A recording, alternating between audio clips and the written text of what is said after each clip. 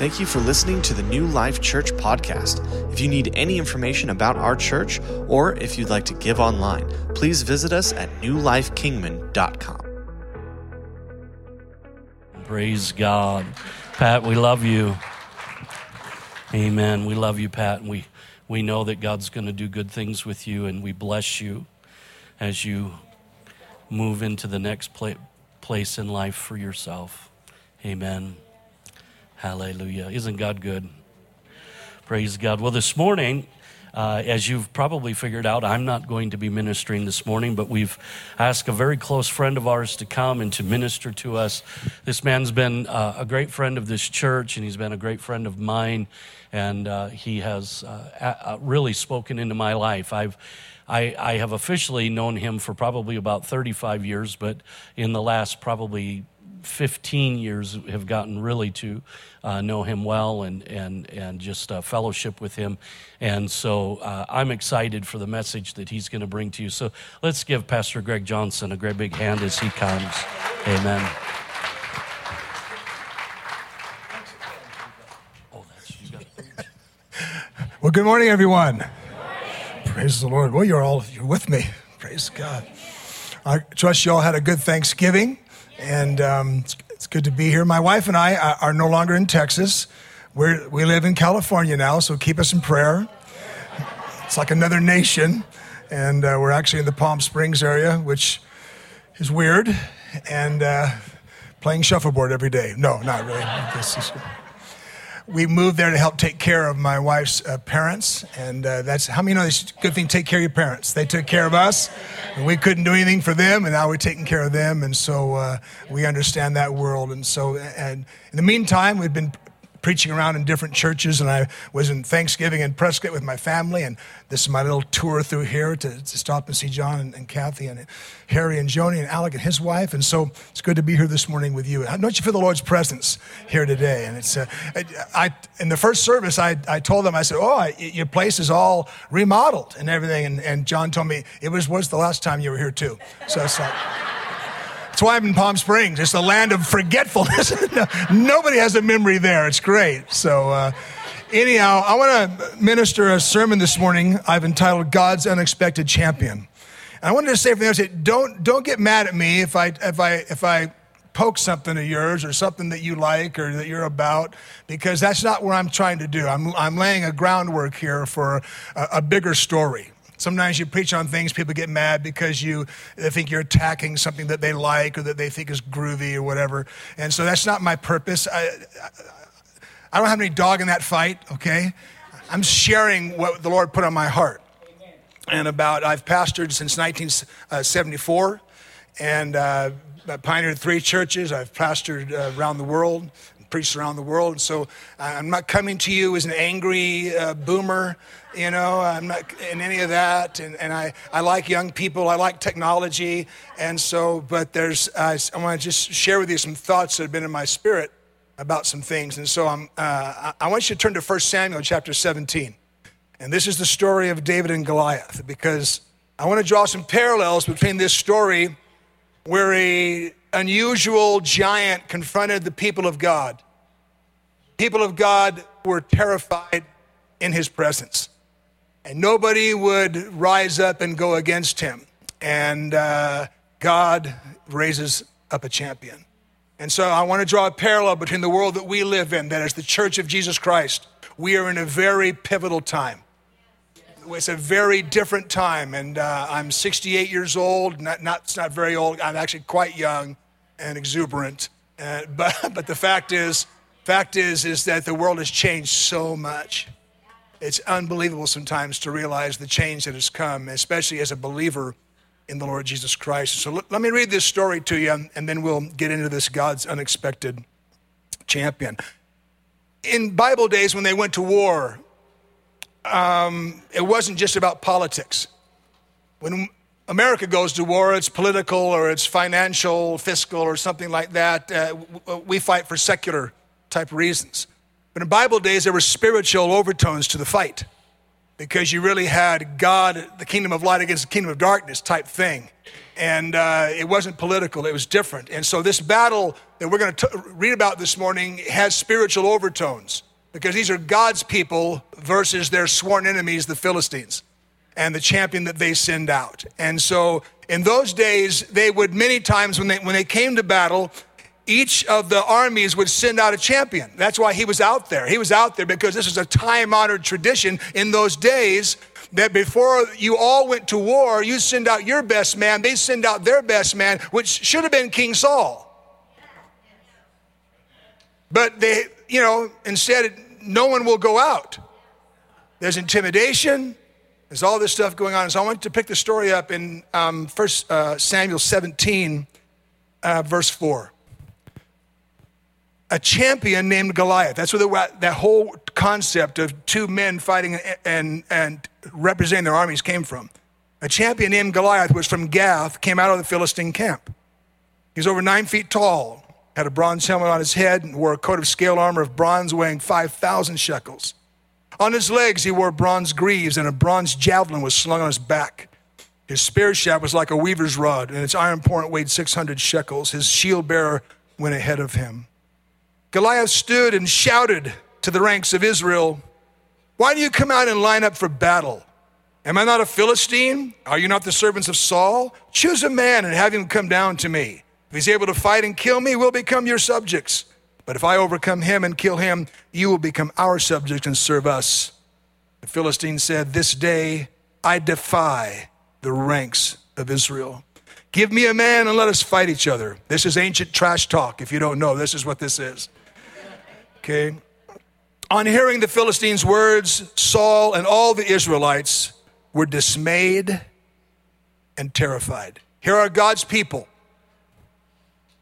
who are unable to rally a champion against an intimidating enemy who is huge, who is frightening, who is larger than life, bigger than human.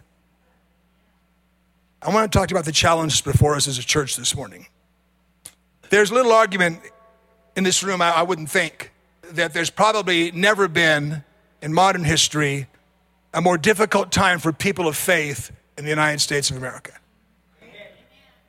The media is not for us. The entertainment industry is not for us. The educational institutions are not for us. We're living in a time where our faith is being forced to the margins. From a time in America where the church was the center of every city. From a time in America where laws were created coming from a biblical context, and the one nation under God was on our money, and for a time it was on our hearts. But in recent years, this has been changing, and it's been changing at a rapid pace.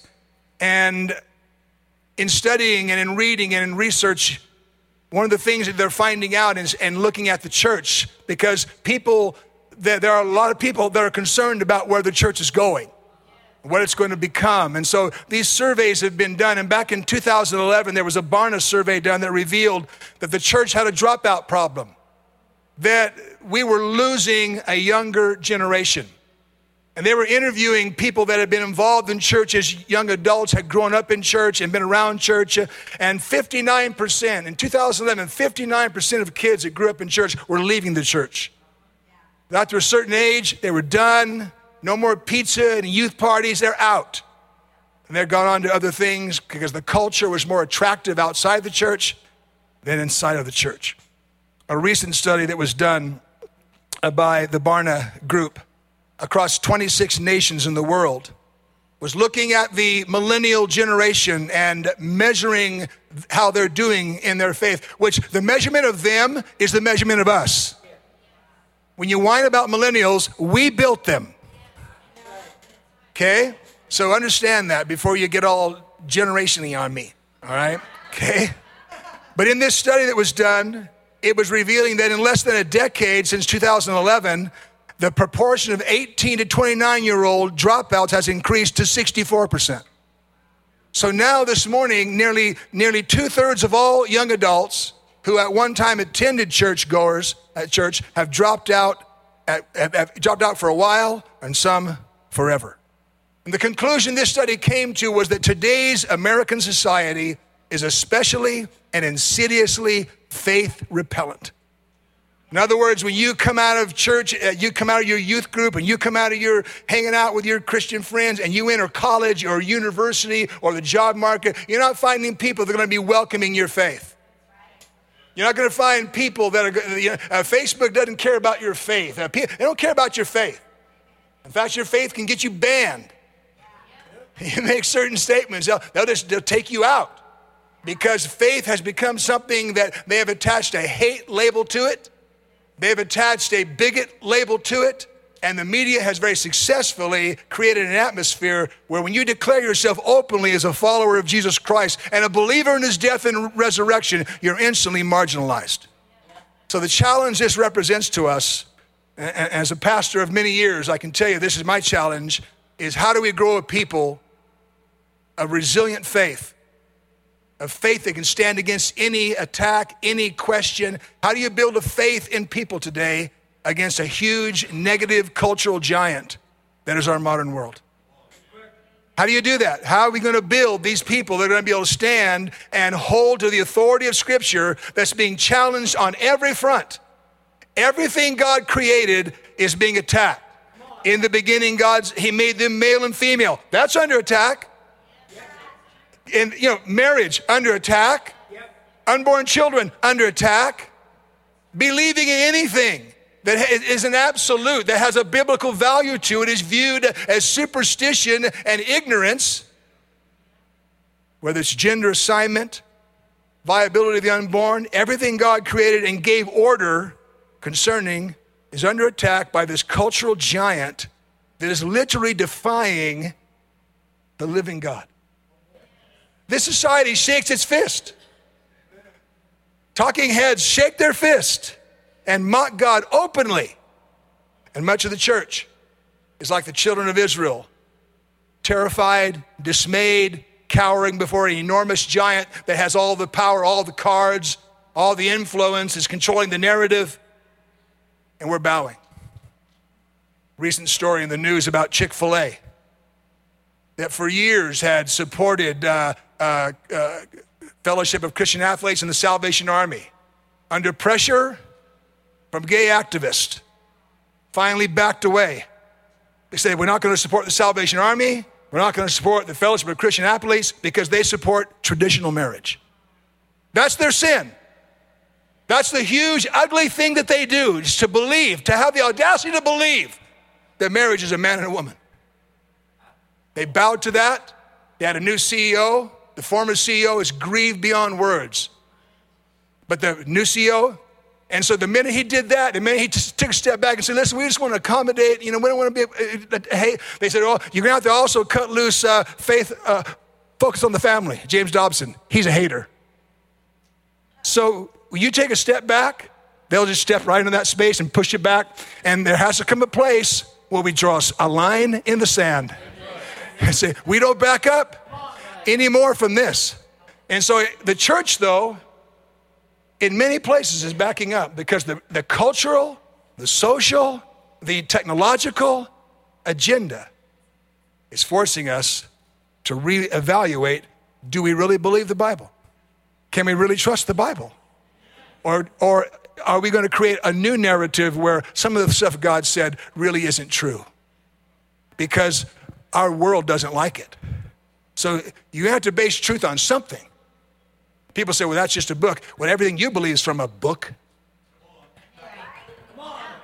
Somebody else's book. I remember hearing Jack Hayford make the statement, everything is different this morning, but nothing has changed. And what that means for me is that Jesus said his last words to us before he ascended was go into all the world and make disciples of all nations, baptizing them in the name of the Father and the Son and the Holy Spirit, teaching them to obey everything I have commanded you. Listen to what I said. I have one job this morning, to teach the people that I shepherd to obey everything Jesus said. I don't have any other job. I don't have any other task. I will be judged for nothing else. I won't be judged for excellence. I won't be judged for relevance. I'll be judged for truth. And so lock that in, that you and I have got to come to a place where we understand that our task is not changed. Everything has changed, but nothing is different. Our job is still the same. Preach the gospel, get people saved, disciple them, establish them, and go out and reach more until Jesus comes. There's no other job. There's no other task. And we are so easily sidetracked. We're so easily moved in these little corners where we just get caught up in being happy with each other that we forget there's a world out there that we are the only light and the only salt they will ever see.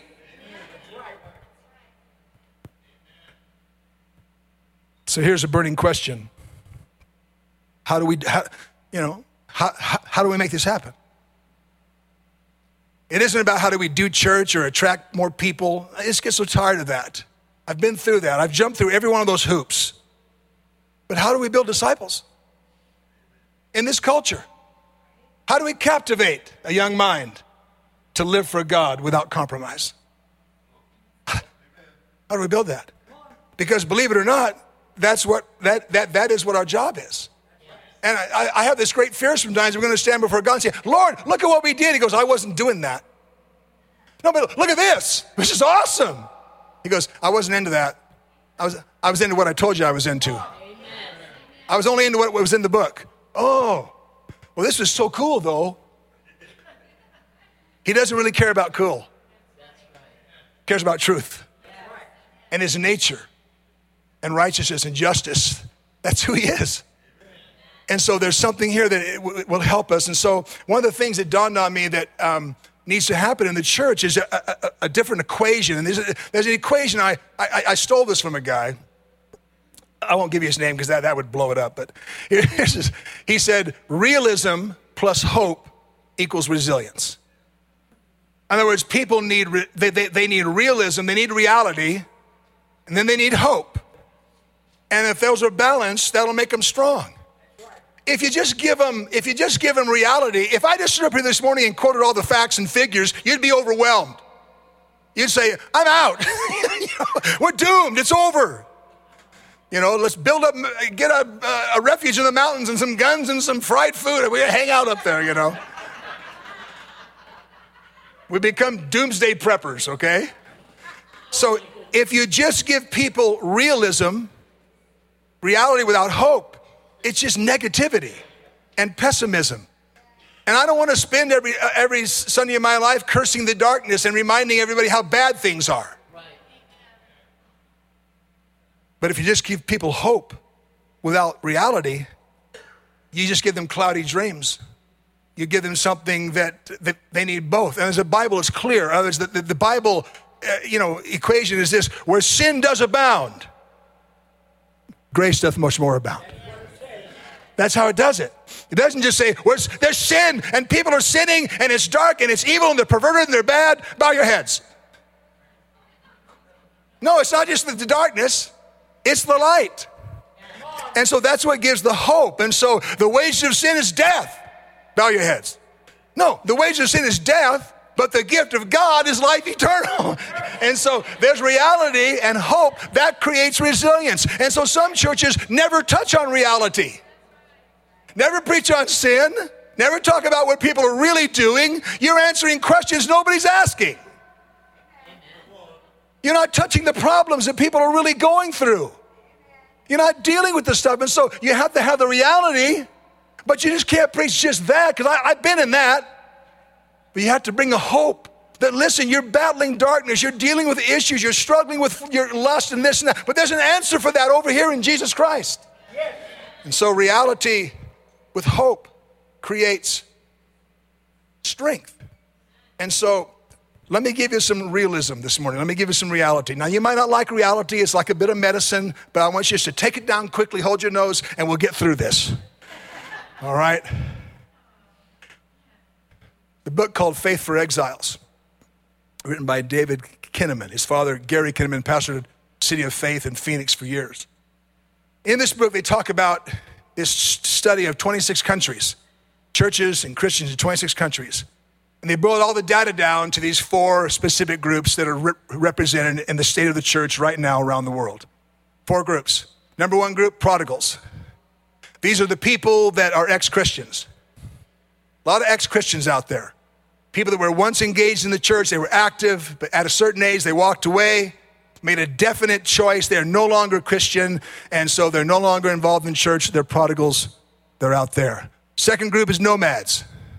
These are the people who were engaged in Christian churches, and they still believe in a way, but they no longer attend any church. They've outgrown the church is the institution, the church is the man, the church is whatever. And so they are still believers, but they refuse to be involved in any kind of organized church or religion. Third group, the biggest group, are the habitual church goers. This is the group, the people that go to church at least once a month, would consider themselves highly committed. They go to church once a month. They might even go to a Bible study during the week. They share their faith from time to time. They serve the poor. And these people, or these people that are, they volunteer at church. They're your workers and stuff. But these habitual churchgoers, if you put their life up against a basic Christian narrative or framework of what a Christian life is, they aren't the same. They just go to church. Doesn't affect their entertainment habits. Doesn't affect their personal habits. Doesn't affect their sexual purity. They just go to church. And if the only real difference is what they do Sunday mornings. They're habitual, but they're there faithfully. But the gospel hasn't had enough effect upon them to totally cause a repentance and a turning away from an old life. They've turned like part way, and they have just enough God to be annoying. Prodigals, nomads, habitual churchgoers. Fourth group, smallest group of all, resilient disciples. There are people out there that are resilient disciples that are living out their faith. They pray daily. They read their Bibles. They share their faith. They're involved in serving God's community, and they are a remnant, basically, in our modern world. If you look at these four groups, and you can look at them in Asia, you can look at them in Europe, you can look at them in Pan Pacific, you can all these different areas. But if you look at them just in America, the study just in America, because the breakdown in America, not South America or Central America, but just America, because the vast majority of Christian product comes out of America. All the podcasts, videos, publishing, music, TV, America is king when it comes to Christian stuff. But on the other side of the coin, while America has this strong producing of Christian stuff, we're also rapidly becoming the most secularized nation in the world. At a rapid rate, at almost an unprecedented rate, to where anything Christian, a cross on a hill can be contested, a Christmas tree can be contested. A manger scene upsets people. Saying Merry Christmas makes people mad. They want to shoot you and take you to court. You have a generation, you have a world where anything that is Christian in America is coming and becoming suspect. And so we are secularizing at an alarming rate. And so at the present time, in America right now, among the prodigals, there's about 22% of people that went to church, that quit church, are now prodigals. That's just in America.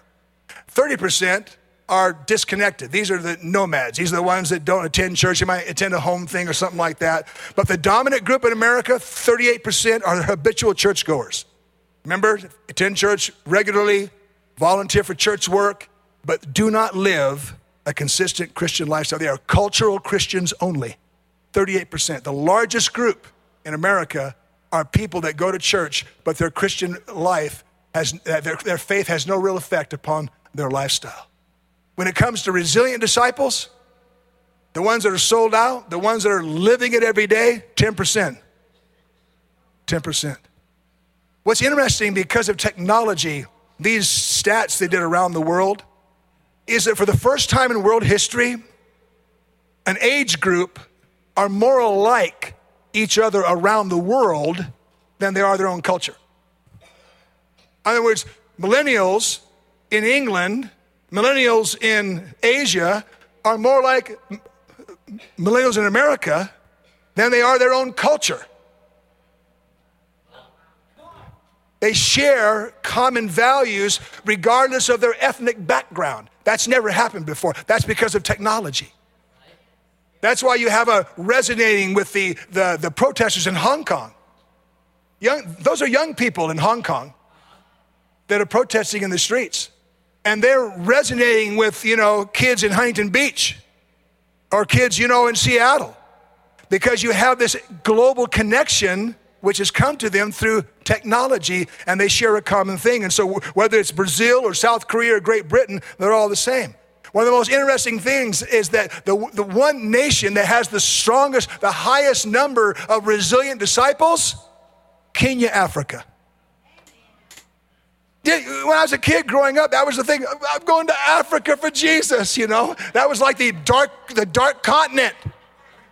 And now, for the first time in history, that Africa is sending missionaries to America.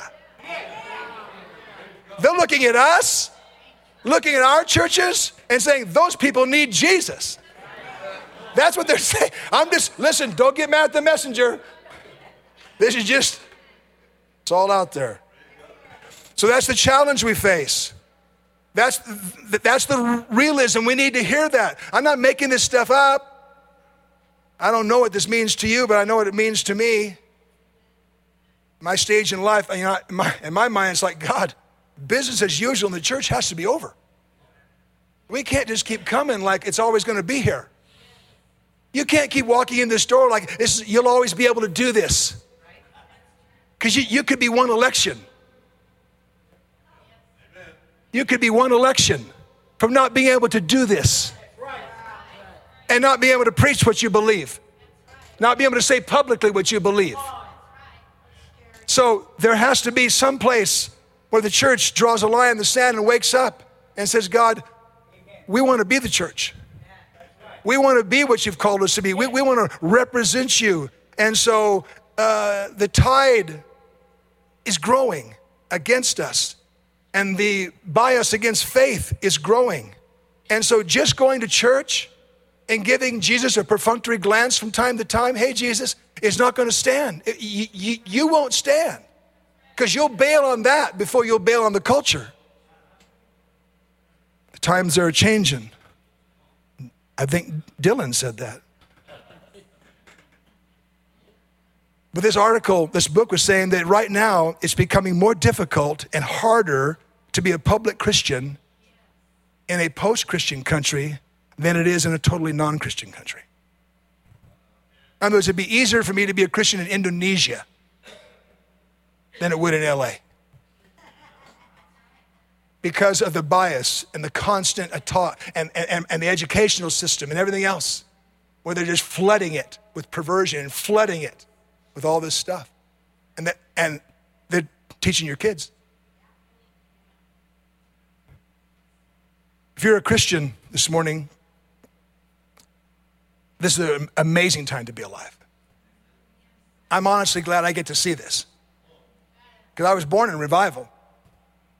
I was saved during what is being called now the Fourth Great Awakening, was the Jesus movement in the late 60s and early 70s that swept across the country and around the world of young kids like me, hippies who were burning colleges and draft cards and tearing down the man and the institution. And God says, let's just save them. Let's just save them. We'll make preachers out of them. It'll be awesome. And literally, changed a generation.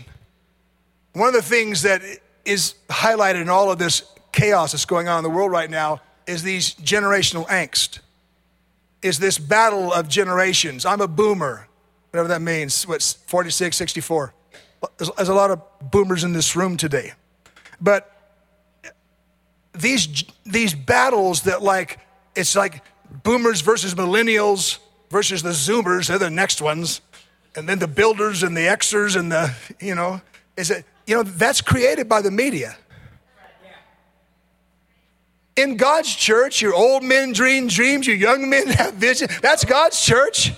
It's sons and daughters, old men, young men. It's not one generation. It's so that whole angst that is out there, the internet just produces this rubbish to create drama and unrest. And none of this is about generational superiority or inferiority because it's a bigger picture. And in the Bible, it wasn't like, well, I'm a Jesus generation. I was here when he was alive. Well, I'm a Paul generation. No, they didn't have any of that. A Bible generation was everyone who was alive right now. So the problems we're facing aren't going to be solved by one. It's like all of us, every age, this generation, if your heart's beating, you're part of this generation. We're the ones upon whom the mantle falls to fix some things. And so what's our response going to be? It's a considerable challenge. Let me talk to you about the champion that's against us. Because in the story of David and Goliath, you find the word champion used. It's an interesting word. He's the face of the enemy. He is the manifest representation of all that opposes God's people. He is the manifest representation of all that opposes God's people. In our world this morning, there is another champion that has come out and challenged the church. There is another champion that has come out and basically said, we are better than you. We are bigger than you. You are irrelevant in our eyes. Send out a man and I will kill him and you will serve us. That was Goliath's story. That was Goliath's confession. And in our world this morning, this new champion is called in a book by David Kinnaman, Digital Babylon. It's an interesting term, Digital Babylon. And his survey, he's saying that perhaps the greatest antagonist to building resilient disciples today is digital Babylon. Let's talk about Babylon for a moment because it's a term you've all heard. But in scriptures, there was a real Babylon. That was the nation of the king was Nebuchadnezzar. That was the people that had risen to power. When God's people had backslid, had gone into idolatry, God used Babylon to conquer God's people, tear down the temple, and take them captive into Babylon. That's where Daniel went. That's where the 3 Hebrew children with Shadrach, Meshach, and Abednego. That's where they went. They were a people into exile for 70 years. So here you are, you're a worshiper of the living God. You have a temple that Solomon built. You're worshiping God. You're following all the feasts, all the festivals. And then one day you're taken into Babylon where everything is pagan. And I don't know what you have in your head is God's people were kind of like more backward looking than Babylon. Babylon was sharp. Babylon was happening. Babylon had one of the 7 wonders of the world. Babylon had science and astrology. Babylon was sophisticated. And these folks are over here worshiping one God, one temple. What's up with that? And they brought him in and began to expose them and began to work with them to change their faith. And they became known as an exile generation. And here you were having to, as a child of Israel, here you are a worshiper of the one true God, and you're having to hold on to your faith in an entire culture that's putting pressure on you to dump it. Dump it. Your parents gave you that. It's useless. It's worthless. Look at this big, glorious world out here. Meet Goliath. Come on. Babylon is a historical reality, but is also a spiritual reality. The concept of as Babylon is a spiritual reality is that it was a city dedicated to rejecting and standing against God.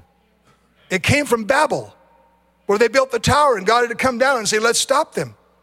In other words, it was the entire representation of Babylon was against God, rejecting God, and elevating human power. A city dedicated to people that wanted to be like God.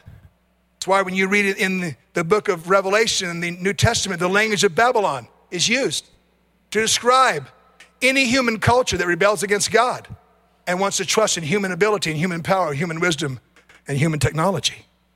The Babylonians believed they were descended from a race of godlike people. That's what they believed. That's what their religion taught. They had their own faith, had their own history, had their own legacy, their own myths. They believed the world had been overtaken by a tremendous flood and that they were the ethnic descendants of people that were superhumans who had this supreme knowledge, and they saw themselves as more enlightened than and ahead of the rest of the world. And the vision of Babylon one thing, make the rest of the world Babylonian. Conquer everybody, bring them into subjugation, and we'll establish a utopian future. We are the cultural elites of our time. That's what they believed. And God's people have been taken there. And they had to live out their faith as exiles. That is coming. If it's not already here, that could very well be on its way. Learning to live your faith in a world that sees you as foolish, unenlightened, uneducated, and backwards. And the point this morning is this: we are living in a digital Babylon, a floating Babylon that is seeking to embed its values in all of us by the constant access it has to us. Never before in the history of the world has information been able to get to every single human being instantaneously. And people are absorbed by the capacity to hold up a screen and spend their life in front of a screen, getting their identity, getting their knowledge, making their relationships. It's all happening here. And do you think the people that control that information love Jesus? Is that what you think? You think they want to help you build your faith? You think Mark Zuckerberg lays awake at night thinking about ways to help believers become stronger Christians? I'm just being cynical. Part of my generation, live with it. But my point is this: the hard truth is the next generation, this generation, is being discipled by screens. Who has the most input? Me this morning? No. Long after I'm gone and dead, they'll have the screen. And there'll be impact pumped in. And I'm not against technology. Hello? I'm not against technology. It always tells me you've shaken it, dismiss me. But, all right. But here's the thing. The article said screens demand our attention. Screens disciple us. The power of digital tools and the content they deliver are incredible, and we are the first generation of humans who cannot rely on the earned wisdom of previous generations to help us live with these rapid changes. Instead of older adults and traditions, many young people turn to friends and algorithms. And so if you think that that's not going to cause a change in your values, the way people think, the way they learn, this is the screen age. And digital tools and devices and content drive our perceptions. They drive our reality. And they offer the illusion of total control and I'm endless choice, whatever I want. And the idea of access to everything, but instant access to information is not wisdom. You don't get wise because you read something or you saw something. It's pretty cluey that everyone on the internet's not wise. Everybody on Twitter is not using their noggin.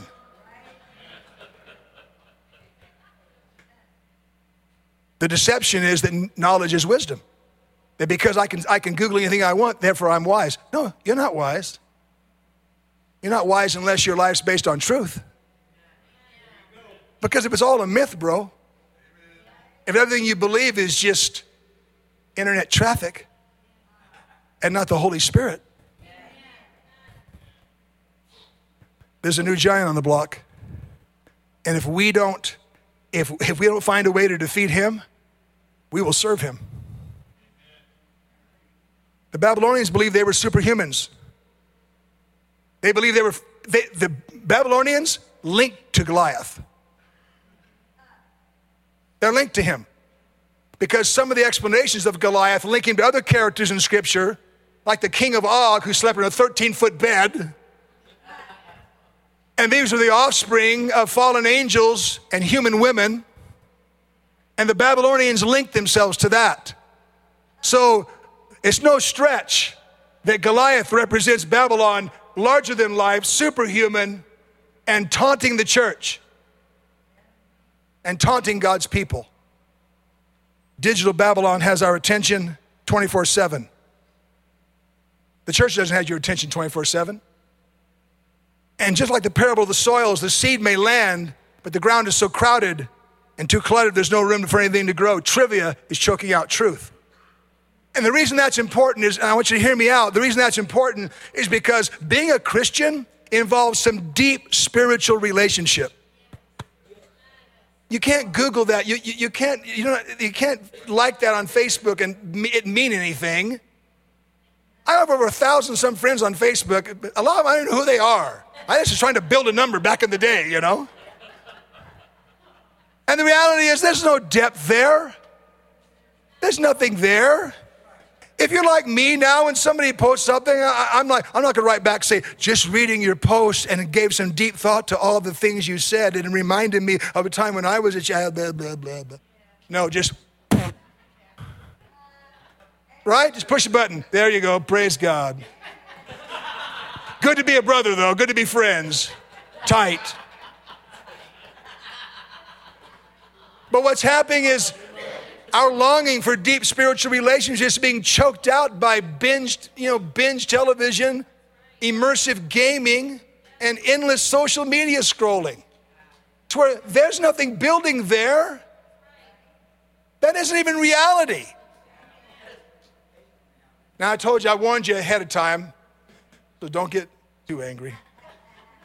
And don't get me wrong, the screens we gaze at in and of themselves are not bad. And they can be tools for great good. But if you're not vigilant, if you're not intentional, digital Babylon will replace your pursuit of the deeper things in God. Digital Babylon will replace your pursuit of deeper things in God. I was talking to Pastor John, and I agree with talking about, I realized a few months ago, actually about almost a year ago, that my attention span had been damaged. That when I would get down to pray, I couldn't pray for long before I had to check. Maybe someone wanted to tell me they liked cookies. Yeah. Or maybe there was a cat video that I was going to miss. You with me? And I realized, God, here I am taking my attention off of talking to you to check this device. Now, maybe you folks are incredibly disciplined. God love you. Yeah. But I just don't believe you. Sorry. I want to. But it dawned on me that I had allowed my own attention span and my own time with God to be damaged by my endless checking on my social status. I hope somebody liked that picture I put on because that was an awesome picture of me. Let me get off that. But we've gone from a world where faith was central to our world to where it's pushed to the margins. And what's central to our world now is this world of internet traffic and information, entertainment, and knowledge. Digital Babylon's captured us. Article, or actually a book by a guy named Richard Fried called The Tech Industry's War on Kids, says quietly using screens and phones for entertainment has become the dominant activity of childhood. Read it again. Quietly using screens and phones for entertainment has become the dominant activity of childhood. The power and pull of screens in the lives of teens and young adults is unreal. Even using a conservative estimate, the typical young person spends nearly 20 times more hours per year using screen-driven media than taking in spiritual content.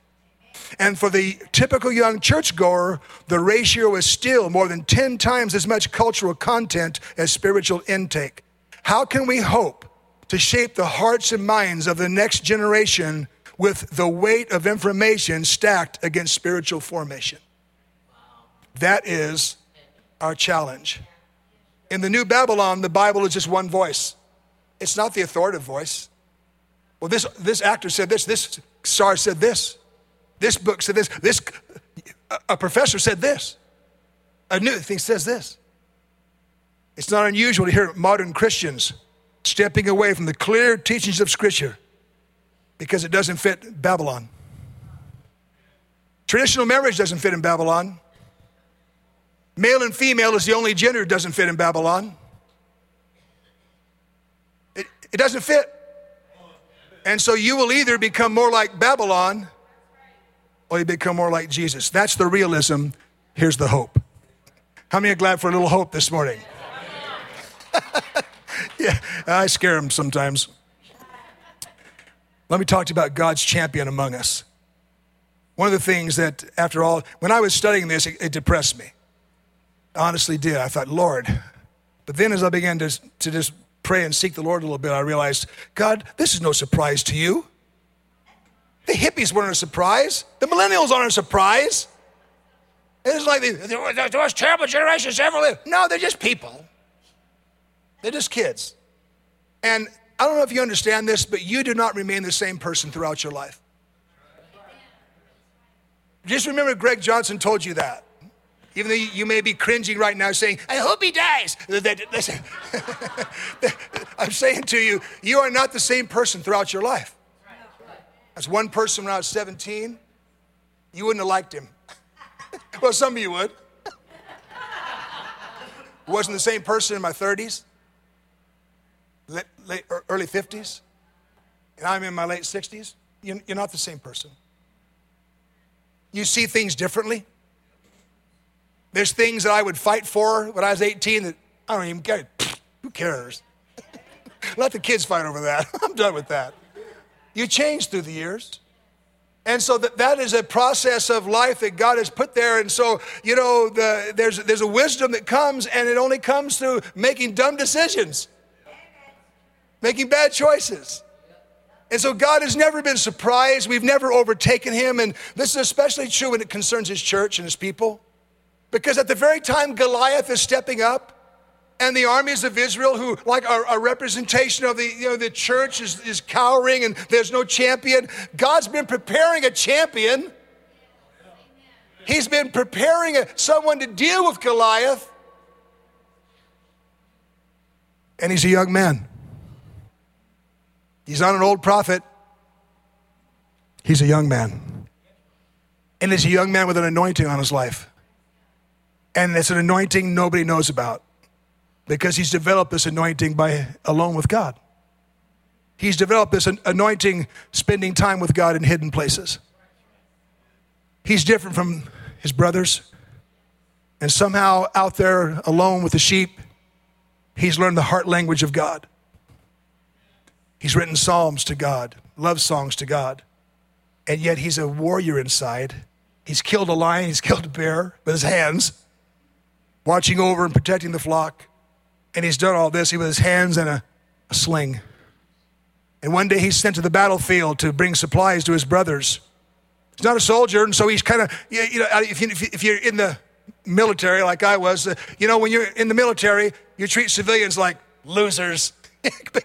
Sometimes, if they're not fighting men, And so he's met by the soldiers in 1 Samuel 17, verse 28. Now Eliab, his oldest brother, heard when he spoke to the men. And Eliab's anger was aroused against David, and he said, why did you come down here? And with whom have you left those few sheep in the wilderness? I know your pride and the insolence of your heart. You just came down to see the battle. Here's God's champion. He's been preparing. When he shows up on the scene, the older generation says, go away. You don't have what it takes. You're full of pride and insolence. You're too big for your britches. God's champion is not well received. He's accused of having an ulterior motive, of being selfish. He's told to go back where he came from. David answers and says, what have I done now? Is there not a cause? Then he turned from him toward another and said the same thing, and these people answered him as the first ones did. Now when the words which David spoke were heard, they were reported to Saul, and Saul sent for him. Then David said to Saul, let no man's heart fail because of him, the giant. Your servant will go and fight this. I'll be your champion. And Saul said to David, you're not able to go against this Philistine to fight with him, for you are a youth, and he a man of war from his youth. Here's the older generation doing what we do sometimes, telling the younger generation, you can't do this, you're too young. You're inexperienced. How come this younger generation face this giant? Listen to David's answer. I love his answer. 1 Samuel 17, verse 34. But David said to Saul, Your servant's been keeping his father's sheep. When a lion or a bear came and carried off a sheep from the flock, I went after it, struck it, and rescued the sheep from its mouth. When it turned on me, I seized it by its hair and struck it and killed it. Your servant has killed both the lion and the bear. And this uncircumcised Philistine will be like one of them because he has defied the armies of the living God. Young man, untried in public, but he's been tried in private. If I could leave any lesson, any truth to young people, is that your private life is more crucial than your public life. What you are when you're alone, what you are when no one's looking, is more important than anything else about you. And David had built in the hidden places this relationship with God. And so when the time came when God needed a champion, he had one. He had one. And see, the danger with media is it takes our time. It draws us away. Not just to see evil things, not evil things, but just things that cut into God's time. In other words, the amount of time, I don't know about your computer, or my iPad tells me how long I've been on it. That's annoying. It told me this morning, you've been on 40% less this week. I said, I've been eating. Yeah, I didn't have time for you, sweetheart. Siri, I've been eating. But I'm just being honest, it's hard. So many alternatives, so many other things to look at than to pick up the book and open it up and read the words of God. And so that has to change. Because it doesn't matter how excited we get one day a week. The giant doesn't care. And I think within this story of David is our own story this morning of God preparing another generation to battle against Goliath. I think the younger generation is going to take on digital Babylon. Digital Babylon created them, and they're going to dismantle digital Babylon. I think they have a capacity to take something that was meant to be used against them and going to be used that to bless them and to bless the kingdom of God. And so within this story, a generation deemed unfit and unqualified must begin winning the battle in the hidden places. And you can't let public opinion, you can't let the news reshape your values. You can't all of a sudden think an unborn child has no rights. You can't start thinking that I can choose my gender. You can't start thinking that homosexuality is acceptable. Simply because they tell you that you must, or you're a hater. I'm not a hater. I'm a follower of the living God. He loves you, but that's just wrong. And so you're going to have to get some courage back in your heart, and to be able to draw a line in the sand and say, listen, I love you, but I won't go there. And I won't allow technology and Google and Apple to reshape my values. I mentioned in the earlier service, we're so obsessed with fairness. What about righteousness? Do you care as much about righteousness or just about fairness? It isn't about fairness, folks. It's about God. He created everything, okay? And everything exists because of him. And he has put these aren't orders that he put there to hurt us. It's when man shakes his fist against God, he changes what God meant for good and turns it into evil.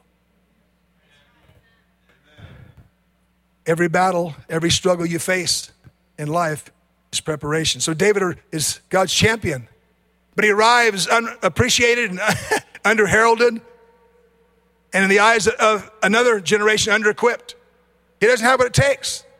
This is why Saul says in 1 Samuel 17, verse 37, then Saul dressed David in his own armor. He put a coat of armor on him and a bronze helmet on his head. David fastened on his sword over the tunic and tried walking around, but he was not used to them. I cannot go in these, he said to Saul, because I'm not used to them. So he took them off. Then he took his staff in his hand, chose 5 smooth stones from the stream, and put them in the pouch of his shepherd's bag, and with his sling in his hand, he approached the Philistine. He goes, listen, I know that's how your generation did it, and I appreciate it. God bless you guys. But this giant's coming down another way. This giant's not going to fall like he fell to you. A sword worked for you, but I got some other stuff here I'm really good at, Dad. I'm really good at this. When I first got saved, our pastor was from Arkansas. That says it all. That's where he was from. He's just a kind of a hillbilly sort of guy. And he didn't know anything about hippies and kids and rock music. He's just a guy that's preaching Jesus. We got saved. And we said, you know what? We can reach our friends if you let us play our music to them. If you let us just do what we do and be who we are as Christians, we can do it. So he said, okay. He hated the music. He hated it. Drove him insane. But he saw kids getting saved. We do a concert and we give our testimonies. And kids that get saved and kids that get saved. Sometimes 60 out of whack would get saved. And Pastor, he hated that music. Oh my God, that music is going to be in hell, I'm sure.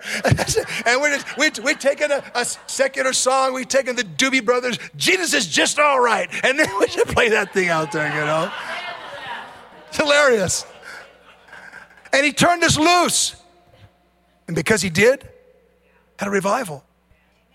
Swept.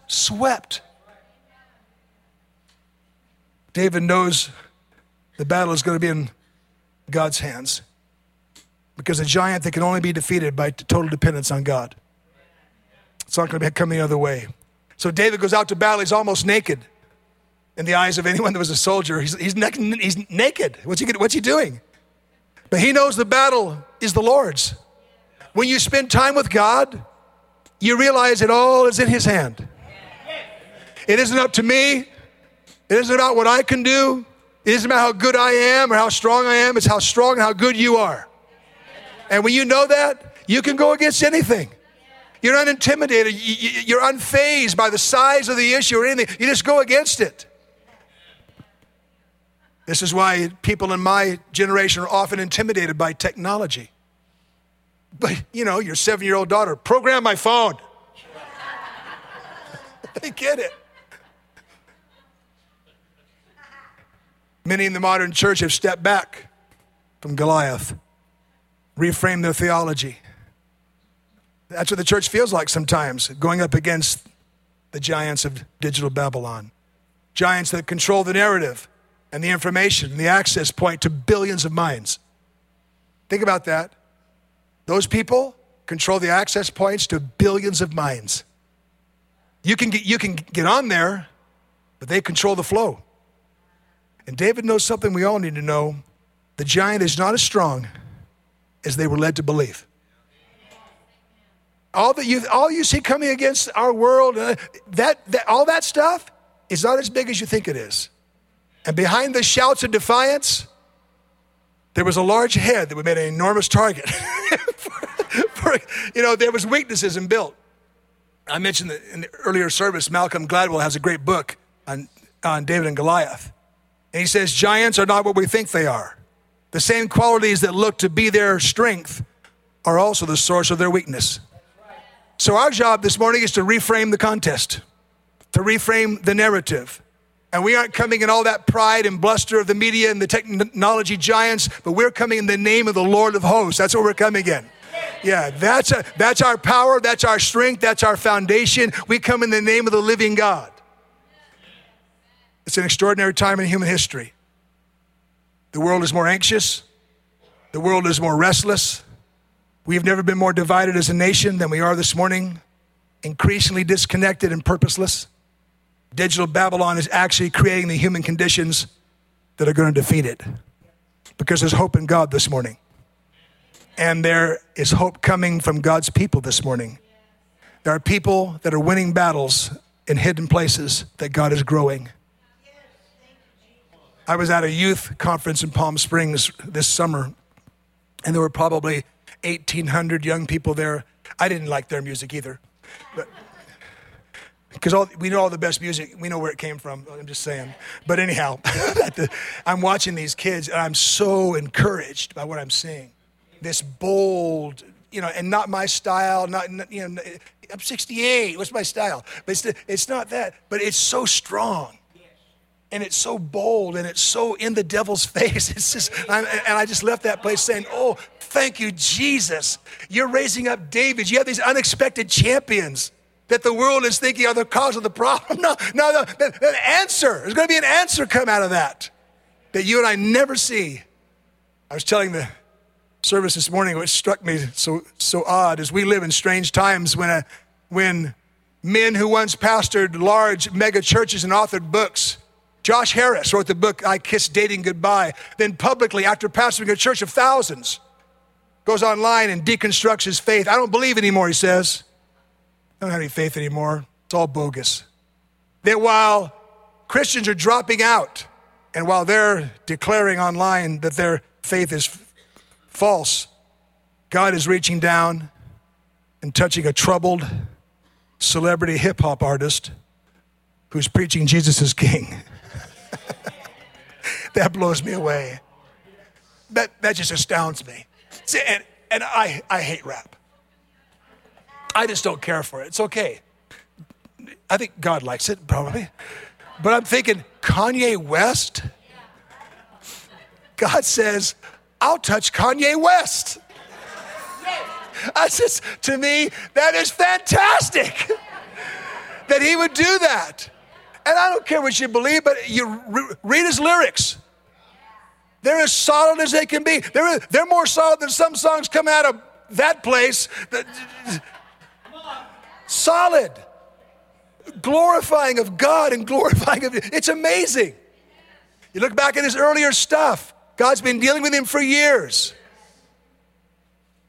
and brings him along. And he's just doing it in a way that the institutional church is like, pop-up churches? That's brilliant. If I was 18, I'd be right on board. I'm on board now because that's how God works. Just when you think it's over, this terrible generation, this doom, nothing but doom and gloom. No, God's raising up unexpected champions, unexpected people in unexpected places. Bow our heads this morning. Let's bow our heads this morning. Maybe you came today, you don't know this great Jesus we're talking about, this Savior, this one that can forgive sin and change lives.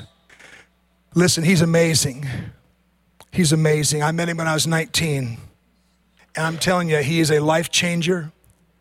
He is a hope fulfiller. He is an emptiness filler. He is a purpose giver. And he is a lover of souls. And it's impossible in sentences to describe how good God is. I will say this, if you really knew right now, this morning, if you could have a clear picture of how good God is, you would leap from your chair and you would run to the front for prayer. If you caught it for a moment, if your heart for one instant and your mind could be cleared and you could see his love and his goodness and his kindness and what he's done for you through his son's death on the cross, it would so overwhelm you. It would so overwhelm you, you wouldn't know what to speak. And I'm here this morning to tell you that that is all true and more. And all you have to do is open the door. All you have to do is just basically right where you're sitting this morning say, God, I believe in your son Jesus dying for my sins and raising from the dead the third day. I believe that right now. I believe it. That's all. And the moment you confess him, he'll give you a gift of faith to hold on to that confession and enable you to walk with him and learn his ways and learn his heart, learn his language, learn his grace and kindness, a life-changing experience. And I wonder if there's anyone here this morning that would like to pray that simple prayer. If you do one thing before you leave, just raise your hand where I can see it so I know this morning that God has done a work in someone's life that's not saved. Anyone at all? God bless you. Anyone at all? Then let's all stand to our feet, shall we?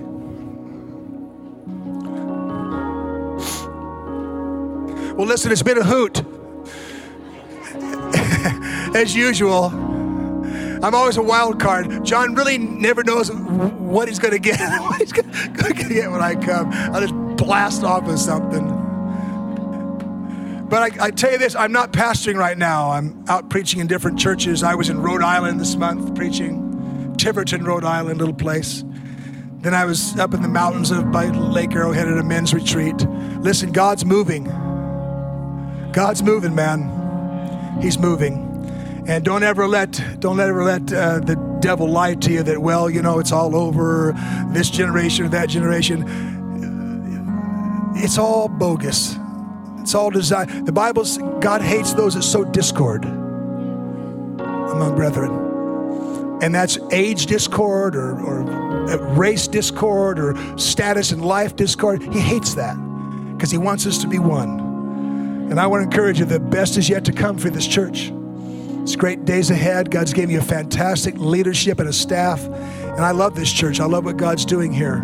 And, you know, you've been through some stuff. Churches do. They ebb and they flow. They up and they go. Things happen. But I'm telling you that there's no shortage of sinners. On the streets of Kingman, Arizona, I have not noticed a shortage of sinners. There's apparently a few we haven't reached. Just saying. Just walk into any bar down there, you'll probably find a few there's still a few stragglers that aren't saved and born again and spirit-filled this morning. So the task is before us. And I believe God's going to do some great things. Would you give him a praise offering as Pastor comes this morning?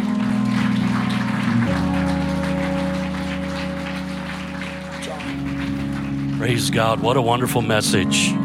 Amen. We're going to let you go. Our prayer team is going to come up real quick. If you have a need of any kind, come on up, let them pray for you. Rest of you, we want you to have just a wonderful afternoon. Enjoy yourself. We'll see you next week. God bless you. We love you. Have a great day. Thank you for listening to the New Life Kingman podcast. We can't wait to see you next week.